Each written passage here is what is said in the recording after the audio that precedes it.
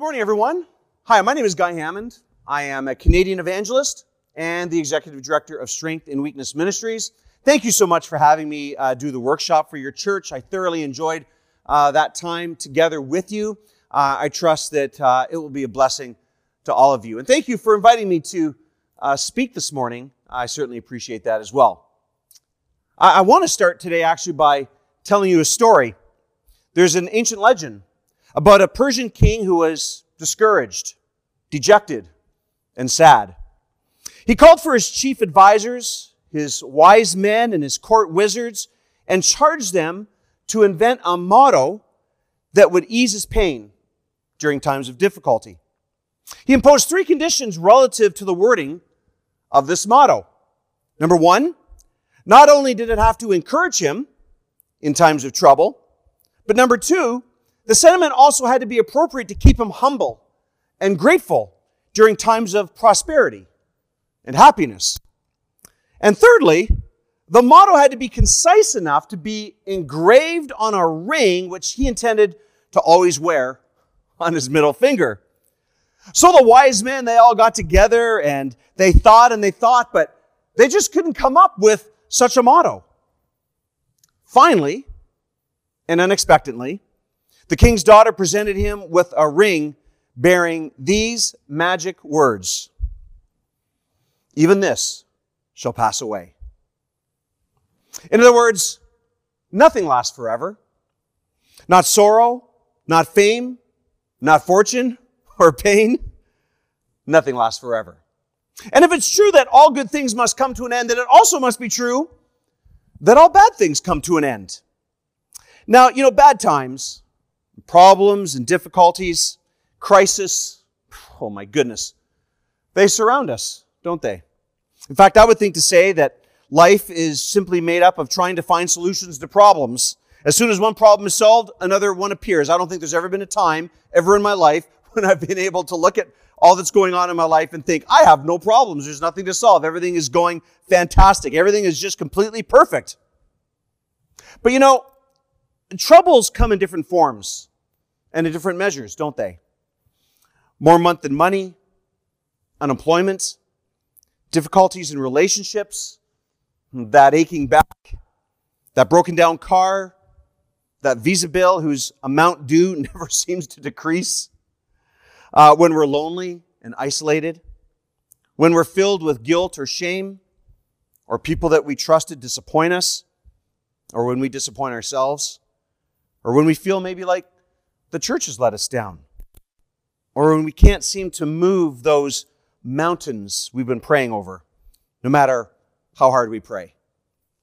These are challenges that everyone is familiar with from one degree to another. But then there are those other times in life when things get really serious and we face a life-altering crisis, like a critical illness in yourself or someone that you love, bankruptcy, separation, and chronic pain, addiction, depression, the death of a loved one. When crises like these or others enter your world, either in your life or in somebody that you love, I think it's helpful for us to remember that God has designed it so that we can recover, that even in these difficult times, whatever the crisis is, that even this shall pass away. In the Bible, everywhere teaches actually of this same truth. In the book of Job, one of his so-called friends was a man by the name of Zophar. Now, as you read through the book of Job, he's a guy who didn't really ever seem to have too much good to say. Doesn't seem like the brightest light in the harbor. However, he did utter one prophetic truth in Job's life. In Job chapter 11, verse 16. Of course, you remember the story of Job. The poor man had his entire family wiped out. He had these boils all over his body that he was having to scrape off with pottery. He lost everything, right? This guy was in severe trouble. If you want to talk about crisis, read the book of Job. So his friend Zophar comes along and he utters, as I said, this one truth in Job 11, verse 16. He says simply, quote, "You will surely forget your trouble, recalling it only as water's gone by." In other words, Job, Even this shall pass away. You know, have you ever committed a sin so grievous that you thought that you would never be able to recover? Well, David had that aching feeling. You know, after David had committed adultery with Bathsheba and then had her husband murdered on the front lines, the Lord said this regarding the punishment that David would receive. He simply said there, I will humble David's descendants because of this, but not forever. In other words, even this shall pass away. Regarding, in fact, how God treats all of us after a time of rebellion and sin, it says in Psalm 30, verse 5, for his anger lasts only a moment, but his favor lasts a lifetime. Weeping may stay for the night, but rejoicing comes in the morning. In other words, even this shall pass away. So it's a biblical truth that nothing in this world, no problem, no trouble, or crisis lasts forever.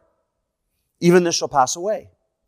You know, I believe this is a gift from God, and it needs to encourage us when we're in the middle of a crisis or some kind of trouble in our lives. It means that no adversity, no trial, no temptation, no problem, no crisis is permanent. It means that all suffering is only temporary. Well, Guy, what about physical pain? Because that's a different kind of pain. Yeah, I know. You ever had a migraine that just won't seem to go away? It did. Ever had a broken bone, a twisted ankle, a sty in your eye, that bad toothache, or some surgery that you thought you'd never heal from? You did. You know, and at times when nothing seems to help, not the power of positive thinking, not drugs, not anything, at such times God wants to remind you that no physical pain lasts forever. Job's discomfort was only temporary. The boils did eventually leave him. I mean, even Christ's agony on the cross had an end to it. Mercifully, it lasted only 6 hours. Okay, well, Guy, what about anxiety? Yeah. Boy, does that ever hit home in our world today? You know, watching the news, that can cause a lot of anxiety, can't it? Yet I can tell you that whatever the world is upset about today, someday in the future, it will be forgotten. Events that once caused the world tremendous anxiety in years past are long gone and almost forgotten. Well, of course, it would be ridiculous for me not to mention the obvious that we live in a world of COVID. Of course, we pray for people's safety. But one day, sooner or later, this current situation, it will be talked about in the past tense. I mean, just like the H1N1 pandemic of 2009, the SARS outbreak in 2003, the H3N2 pandemic of 1968, or the H2N2 pandemic of 1955, or the H1N1 pandemic of 1918.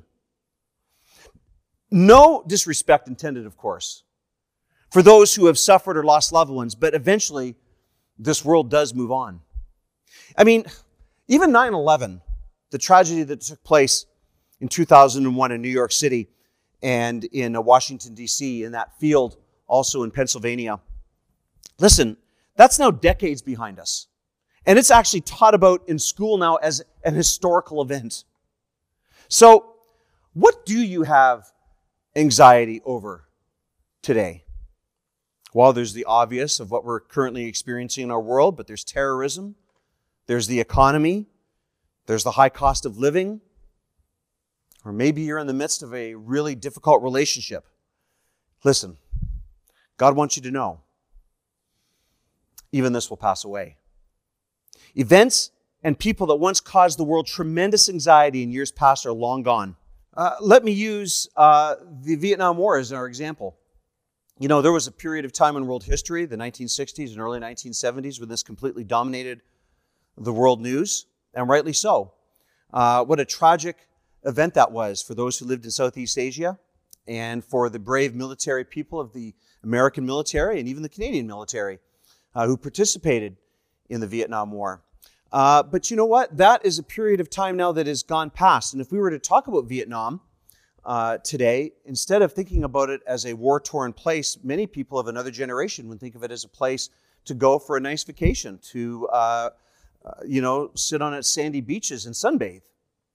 So it's just an example of how, as time goes on, it really is a case that even this shall pass away. Well, Guy, what about temptation? Yeah, that's another one, isn't it? You know, even here, God promises relief. I mean, no temptation lasts forever. There was a time in Jesus' life when he was tempted by the devil himself.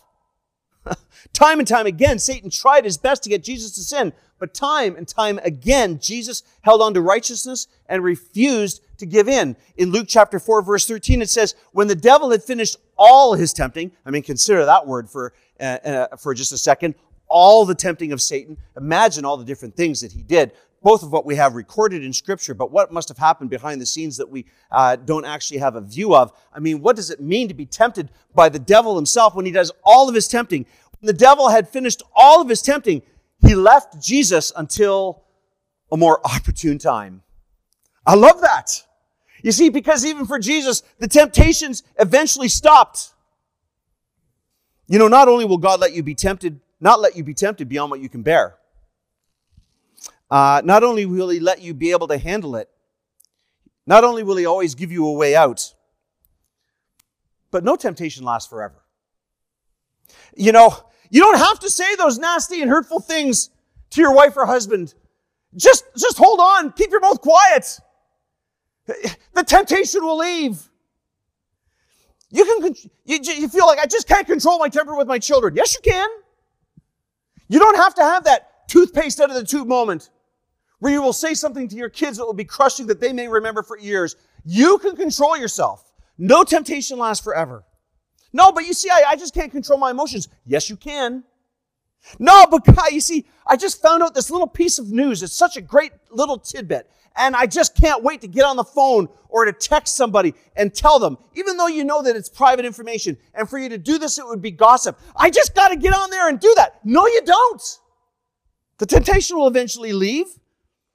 Oh, no, I just have to look at this website. I want to look at the website so bad. I can't control myself. Yes, you can. No, God, listen, you don't understand that the power that sexual impurity has over me, and I just can't stop giving in to fantasy. And yes, you can. No temptation lasts forever. Just slow down, calm yourself in a few minutes. The temptation will be gone. It's true. It may come back again, but you can handle it. One temptation at a time. You know, whenever you're facing the enticement of sin, just remember, if you just wait a few minutes, if you pause just long enough, even this shall pass away. What about sorrow? Yeah, that's a different kind of pain, isn't it? Sometimes more hurtful than any physical suffering that we may endure. Sometimes we can go through a grief that is so intense it makes us physically ill. Ever been there? When you couldn't eat, you couldn't sleep, you couldn't face people because you were so emotionally disoriented? I've been there. You know, my wife, Kathy, we were married for 28 years. Just a beautiful and wonderful woman. And in our 27th year of marriage, she was diagnosed with stage 4 brain cancer and told that she only had 8 to 12 months to live. And, you know, if there's anything that I learned from going through that experience with my wife, who did indeed pass away about a year later, it's that experiencing crisis and problems in our lives is no excuse to stop living out our Christian faith. Kathy really taught me that. You know, she was a very active and fit woman. She loved, hiking and swimming constantly. And she was very, she ate healthy. I mean, I was the couch potatoes sitting there, eating Doritos every night. But my wife was the healthy one. And, for her to be, inflicted with this disease and told at the age of 55 that she was about to die with 4 kids and a husband, obviously it was devastating. But Kathy's attitude always was, you know what, why not me? I mean, I'm going to die someday anyway. That's not news. I'm just going to go a little bit sooner than I thought. And, she was just so determined to live out her final months with incredible faith and courage and really try to fit in as much life as possible. And as I watched Kathy live that final year, I would say that one thing she taught me more than anything is that there is no circumstance so dire, no problem so great, no difficulty so challenging that it should give you and I an excuse to stop living out our Christian faith. We live in Toronto, Canada, and there was going to be a congregational service. Of course, the Toronto Church is a large congregation and has satellite ministries across the Greater Toronto area. But a few times a year, when they were able, they would have what was called a congregational service, where all the different satellite groups would all come together for one large church service. Well, because they were rare, Kathy was determined to go. By this time, she was about 6 months into her illness. She was now confined to a wheelchair and really experiencing a lot of weakness. And she was so wanting to go to this event. And of course, I was like, honey, we don't need to go to that. Like, seriously, you're so sick, and it's a big deal, the wheelchair and everything else. And she's like, I want to go. She was so determined. I was like, okay, we'll go to this thing. So we went to the church service. We had a wonderful time. It was great seeing our friends, and so many people loved up on Kathy. It was great. On our way driving home from that event, we were driving down a highway to get home, and we were going 120 kilometers an hour. And while we were driving down this highway, all of a sudden, Kathy broke into a seizure. And she started shaking uncontrollably and foaming at the mouth. My son, Greg, was in the back seat, and he was crying and screaming. And so I thought, well, I should speed up and I should get to a hospital. But then I thought, I'm already going 120 kilometers an hour. Don't want to go faster than this, and this is not just going to be safe. So I decided to pull off on the side of the highway. And, of course, we dialed 911. While we were waiting for the ambulance to come, Kathy, of course, continued to have her seizures, and I just held her and tried to tell her how much I loved her. And eventually the ambulance arrived. Of course, the ambulance attendants took her from our vehicle and put her in the back of the ambulance and told us to follow them to the local hospital. When we got to the hospital, the seizures had ceased, and she was now lying on a gurney in the emergency ward, waiting to see a physician. And as we were standing there talking, the ambulance attendant who had been with Kathy in the back of the ambulance came up to say goodbye. And he said, Mrs. Hammond, just wanted to say goodbye. Me and my ambulance partner are leaving now. We're going to leave you. You're in good hands. But I just thought I'd come up and tell you that I will never forget what you said to me in the back of that ambulance. That really meant something to me, so thank you. And then he said his goodbyes and left. So I looked at Kathy and I was like, what did you say to that guy in the back of the ambulance? And she said, well, I just told him that I was okay having these seizures. I'm dying of brain cancer.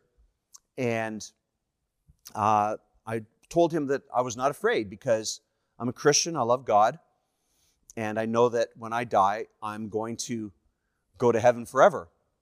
And then I told him that he should find his way to church and study the Bible, because when it comes his time to go, he should also be as ready as I am. I was so convicted. I mean, it had been months since I had shared my faith with anyone, months since I had invited anyone to church. And here was my dying wife in the back of an ambulance, in between seizures, sharing her faith and inviting this guy to church. I mean, that's just who Kathy was. She was determined she wasn't going to allow this crisis in her life to be something that was going to dictate to her how she was going to live out her Christian life. She really did try to fit in as much life as possible. That same month, it was in January, course, again, I live in Canada, a couple hours north of Toronto, and I live not too far from a lake. Well, in the part of Canada that I live in, of course, everything freezes over. So anyway, Kathy, of course, is in a wheelchair and not able to really get around. And but my son Wyatt loves to play hockey. And so one day, he called up to me. I was in my office working, and he said, "Hey, Dad." I was like, "Yeah." He goes, "I'm going down to the lake to play hockey." I was like, "Oh, okay, son, have a good time. Okay, bye." But a minute later, he yells back up, "Hey, Dad." "Yeah." "Mom wants to go down to the lake and skate too." "Tell her no. She's in a wheelchair and she has brain cancer. I'm not taking her out into minus 30-degree weather out onto a lake. No." Okay. I thought the matter was solved. But a minute later, Wyatt comes back and he says, "Hey, Dad." "Yeah, what?" "You better get down here. Mom's making me put her coat on." I went downstairs and was like, "What are you doing?" She goes, "Well, I want to go skating." I'm like, "Honey, you're in a wheelchair. It's minus 30 out. I'm not going to take you onto a wheelchair out onto the middle of a frozen lake with a brain tumor. Like, we're not doing it." And she was so insistent. She was like, "Come on, let's go." And I was like, oh my goodness, this woman's going to kill me. Well, we loaded up the wheelchair into the back of the pickup truck. We drove out onto the lake, got her out there.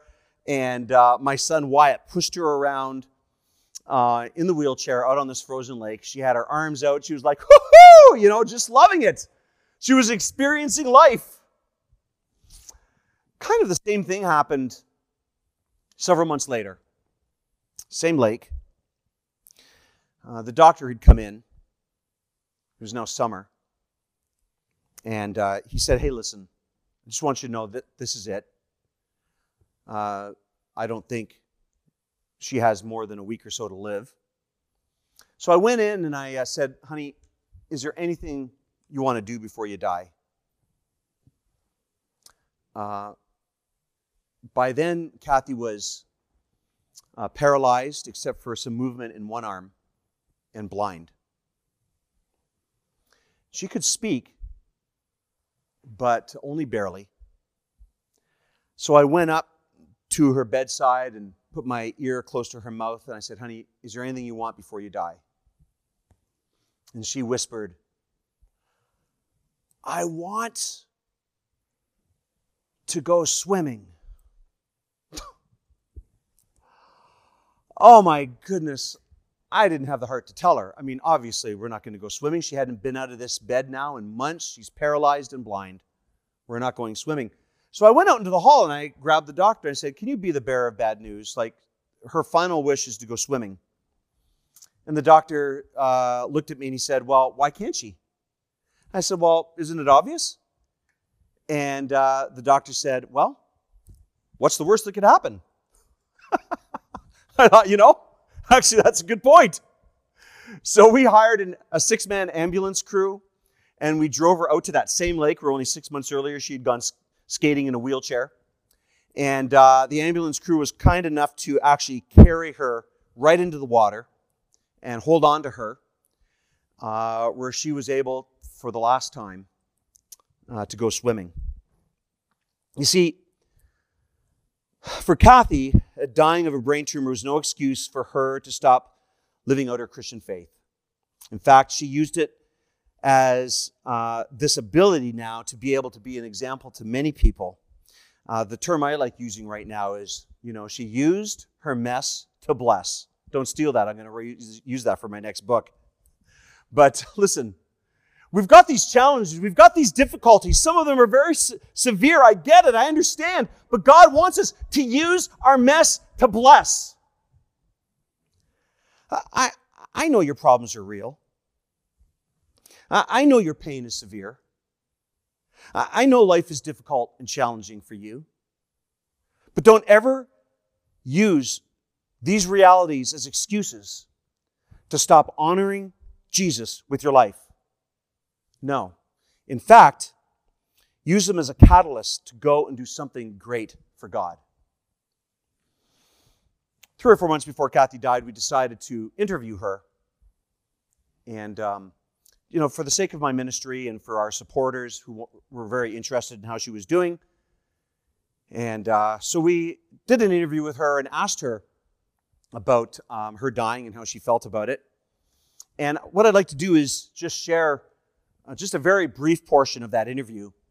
Of course, Kathy can't be with us here in person, but due to the marvels of modern technology, we can hear what Kathy was thinking only months before death. And I'd like to share that with you right now. You see, even in crisis, you can still share your faith. You can still help others. You can still be kind. You can still forgive. You can still be positive in your outlook in life. You can still serve your community. You can still live out your Christian faith. In fact, if there was ever a time to let your light shine to a lost and dying world, a world that is terrified in crisis, that is out of control in a time of crisis, this is when we as Christians who are also in crisis need to show that we are not of this world. So what's your problem today? Financial insecurity, perhaps? Even this shall pass away. Unhappy romance, perhaps? Even this shall pass away. A broken home, perhaps? Unemployment? Maybe you're in school fearing that you'll never graduate. Or are you lonely this morning? Are you grieving the passing of a loved one? Even this shall pass away. Listen, folks. All of life is fleeting. Remember this. Only heaven is lasting. Only love lasts forever. Only God is from everlasting to everlasting. Only His Son, Jesus Christ, our Savior, is without end. And it is in these that the Christian pins his hopes and aspirations, because these divine things shall never pass away. Meanwhile, this side of the grave, nothing lasts forever, not your physical pain or emotional pain, your anxieties, your temptations, and even terminal illnesses. Like the ancient Persian king who needed daily reminders, we too need to keep reminding ourselves amid our crisis that even this shall pass away. What would you say that you'd like your children to think of you as they're going through this time of watching their lives unfold before them? What would you say you'd want them to take away from your life and your legacy? That's great. Yeah, I thought a lot about that actually, and I obviously want them to love God. I want them to want to be with God, and that is what I think every day, to the point where I think it's made them actually think I'd rather be with God than with you, and they voiced that. So I had to be careful, because I do want to be with God.